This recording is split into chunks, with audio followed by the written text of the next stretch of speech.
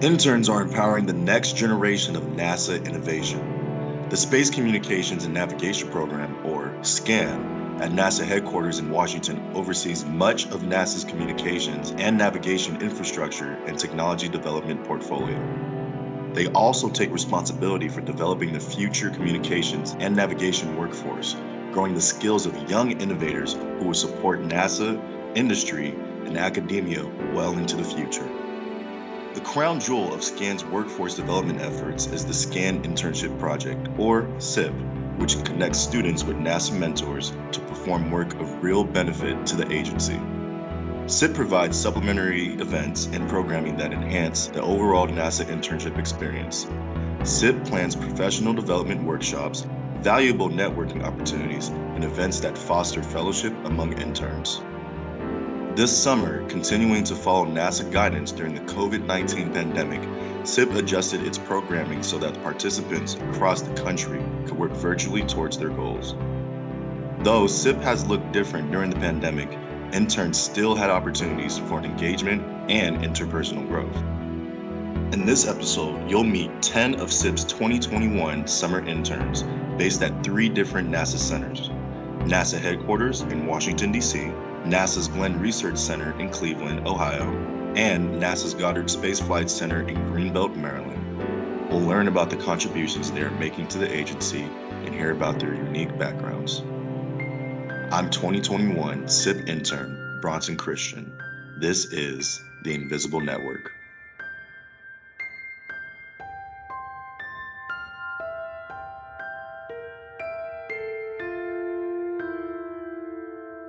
We begin at NASA headquarters, home of SCAN program executives and leaders. They're envisioning and realizing the future of space communications and navigation capabilities. 2021 headquarters intern Monica Seraf joined SIP for a 3rd summer. She's a current student at Purdue University in Indiana. Her summer project concerns migrating network data to the cloud. NASA has been using a lot of stuff locally, so it doesn't really go through the cloud. It's kind of harder to reach that data and save that data, and especially because there's so much data that NASA uses that comes from satellites. My project is kind of helping ease up the load on ground stations and move things into an area where it's easy to access from anywhere. Outside her work with the cloud, Monica is interested in cybersecurity and cyber forensics. Specifically, she's interested in information security for medical devices. When not working, I like to dance. I've been dancing for about 13 years now, and I have a variety of different types of dances that I like to learn and kind of just grow my experience there. So I actually am classically trained in a Indian dance called Bharatanatyam. It's a South Indian classical dance that a lot of people really don't do or see around here. So for Bharatanatyam, we have something called Aramandi, which is where you sit down and your knees are formed into like a diamond shape, kind of pointed outwards into the 2 corners of the room. So we have like these different positions that we also kind of follow, and we focus more on angles and crispness and trying to portray stories through our dances. So there's a lot of facial expressions and a lot of different eye movements and hand movements and foot movements that kind of follow the stories that we're telling. Kevin Cabral joined SCAN at NASA headquarters from North Carolina State University, where he studies industrial systems engineering. He spent his summer working on a video game experience for SCAN's network integrity team. The game is meant to communicate the importance of cybersecurity and SCAN's effectiveness in securing NASA data. I've never done game development before, so this summer is actually a first for me. I tend to like to throw myself into internships where I have no idea what I'm doing, so that by the end of it, I come out with a ton of lessons learned, because that's kind of, in my opinion, the point of an internship. And if I can demonstrate to the people that I'm working for and working with that I'm driven and I want to figure things out and I have the know-how to figure out how to figure those things out, I think that leaves, a good impression on people. Outside of his work as an engineer, Kevin also has a career as a voice actor. What's fascinating about voice acting is generally like when you get to do something in an animation or a big character role, that's kind of something special, because for the most part you're doing stuff like commercials for your local HVAC company. That's where, most of your work comes in. And so I've done a lot of tech related advertisements and interior promotions and that sort of thing. I do a lot of Star Wars voices and impressions though.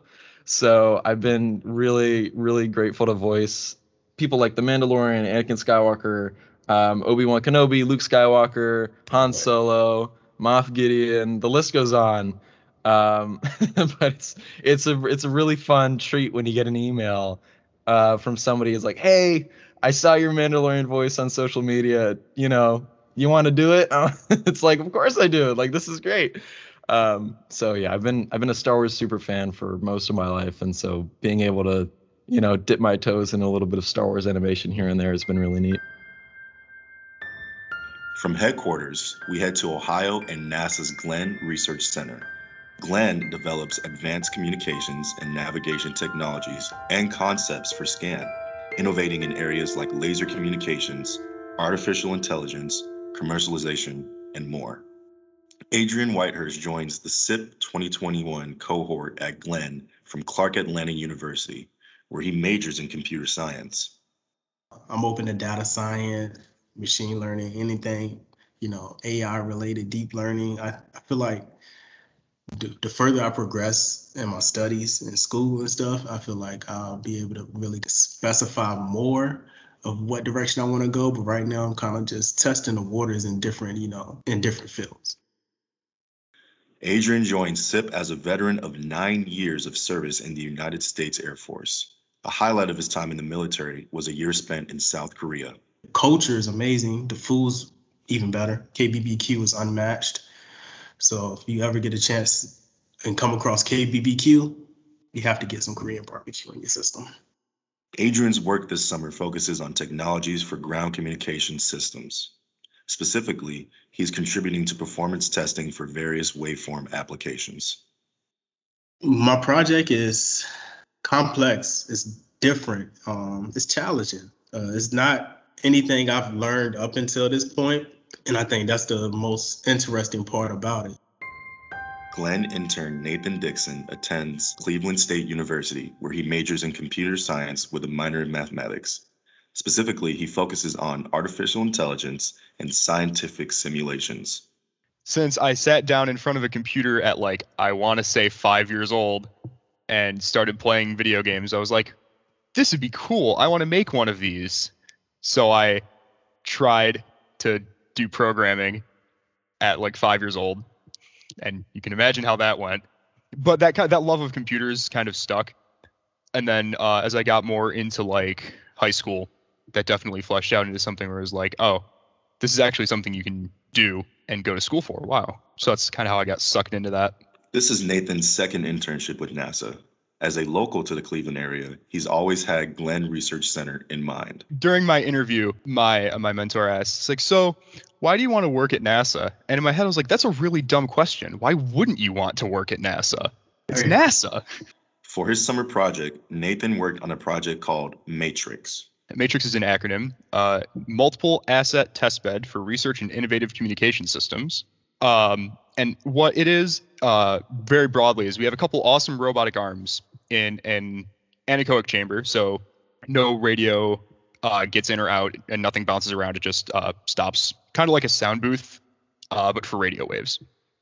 We stick antennas on the end of them, and we hook up our software-defined radios to them, and we can simulate. We're working on being able to simulate pretty much any communications link that NASA as an organization would want to observe. This summer, we're working on doing some validation. So we're looking at some test flights that were done back in 2016 over the Sandusky area. And we're checking our data from our communications link to make sure it matches up with the actual physical data that we have. Kaya Jones joins the Glenn Research Center as a recent graduate from East High School in Memphis, Tennessee. My parents, the first thing they say to people when we're out or they're on the phone to their family friends, they always say, yeah, Kaya, she's interning at NASA. I'm like, Mom, you don't gotta say that every time we meet someone. I'm like, come on, Dad. I'm like, come on, guys. But like, they're like really excited. They're really proud of me, and I'm just really glad that I can do this and make a smile on their faces. For her summer project, Kaya is drafting documentation that will help users better access their data, making sure that it's on a common platform, easily accessible to missions. After this summer, she'll be moving to Chicago for college, where she'll be majoring in computer science and playing basketball. After that, she might do grad school or work in tech. But for now, In the meantime, it's just like to gain as much experience as I can, and also just grow my network. So, as people say, network is your net worth. our final Glenn intern for the episode is Lauren Scotta, a graduate of Ohio University's Scripps College of Communication. She's an experienced educator with extensive classroom and administrative experience. For her summer project, she's working with Glenn's outreach team to develop activities and curricula that engage younger students with NASA's mission through science, technology, engineering, art, and math education, commonly referred to as STEAM. I think students are our future. As cliche as that sounds, it's very true. And one statistic that has always stuck with me and why I'm so STEM and STEAM driven is especially for young girls, if they do not really have an interest or an excitement for science or math by fourth grade, chances are they're not going to go into that field just because they don't feel that connection with it. And having had that opportunity to especially teach first, second, and third grade, that's something that I really tried to promote, that you can do so much. Because I think back to when I was younger, had I had more of those experiences, perhaps I would have been an engineer or had a different trajectory for myself. So I want to make sure that they have all the options, all students, to really, see how we can use this for the future. Leaving Glenn Research Center, we return to the East Coast. NASA's Goddard Space Flight Center is home to NASA's Near Space Network, which provides mission-critical communications and navigation services through a blend of government and commercial infrastructure. Goddard also develops new network capabilities, nurturing innovation from infancy to infusion into agency missions. We begin with Corinne Powers, who plays a unique role as an extern, an intern in service to other interns. She lends her skills as a writer, communicator, and educator, helping to elevate intern projects and the summer experience overall through individualized support, professional development events, and products that showcase intern work. So I see myself very much as like a humanities advocate. There's a huge push that's been amazing for like diversity in STEM, like adding more women to STEM, adding more people of color to STEM, how important STEM is. And I love that. But I think like the other thing that can get lost is the original value of the liberal arts education, or the idea that like communication, critical thinking, presentational skills, like you need to not only be able to do this amazing engineering or like math work, you also need to be able to like show that to people. So that's where I see my role is very much like just getting to be an advocate for humanities in a place where the humanities might not seem to belong. Corinne joined SIP from Boston University, where she is a doctoral candidate in literature. My thesis is on neurotic masculinity.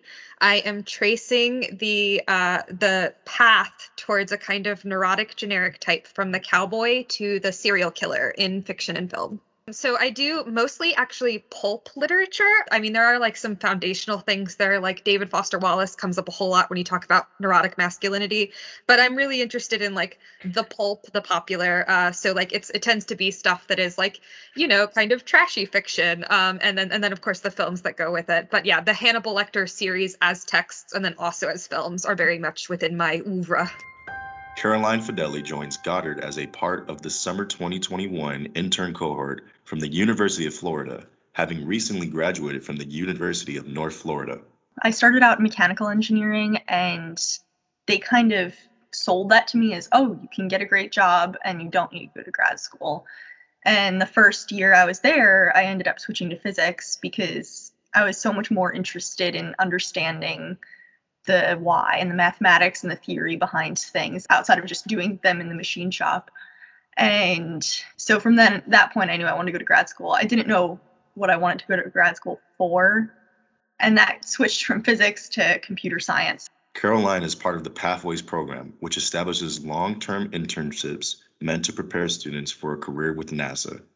This summer, Caroline is working on quantum computing and networking, a burgeoning effort that will offer NASA a host of benefits, including rendering space communications virtually unhackable. There's something called superposition, entanglement, quantum tunneling, these weird random things that if anyone's ever taken a quantum mechanics class, they'll remember that being kind of a highlight. But we want to use that for our benefit to solve problems that regular computers can't. So, for example, there's probably the most famous problem that launched quantum computing into the spotlight is security. And computers are secured with something called RSA encryption, which is based on a hard mathematical problem that regular computers would take them millions or billions of years to solve. And quantum computers, in theory, can solve this problem in minutes or hours. So that poses a huge problem for security, and that kind of launched people's interest in quantum computing.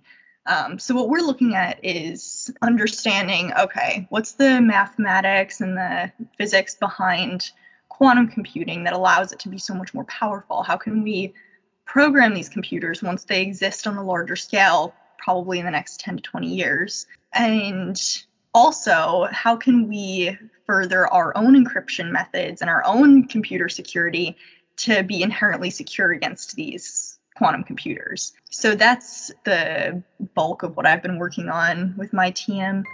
Jeffrey Greer joined SIP at Goddard from Mississippi State University, where he's studying electrical engineering with a special interest in artificial intelligence and autonomous capabilities.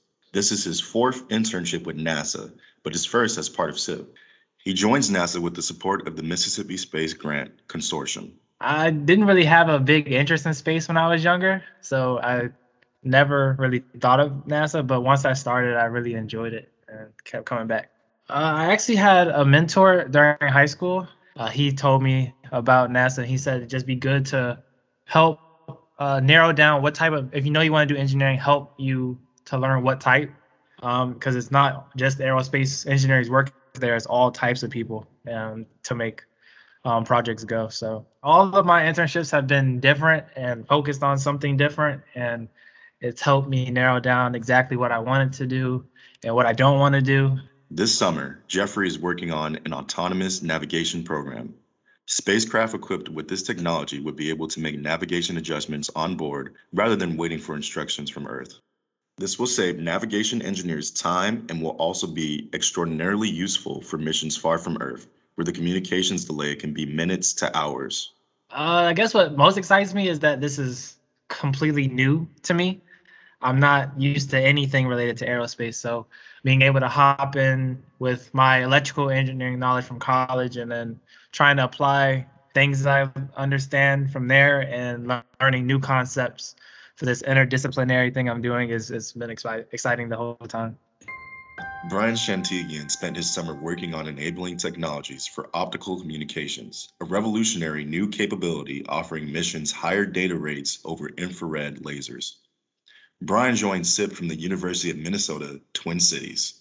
I graduated with electrical engineering major and an astrophysics minor. And I'm continuing on to do getting my master's in electrical and computer engineering this coming year.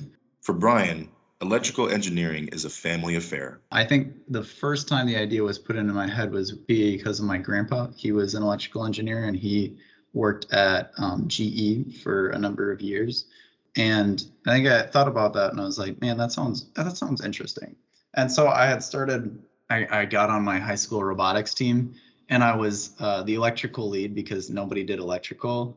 I was basically like, just putting the board together and stuff like that. As for a career in space, that was also inspired by family. My dad, he had this little telescope and he would always bring it out. He loves looking at the stars and stuff.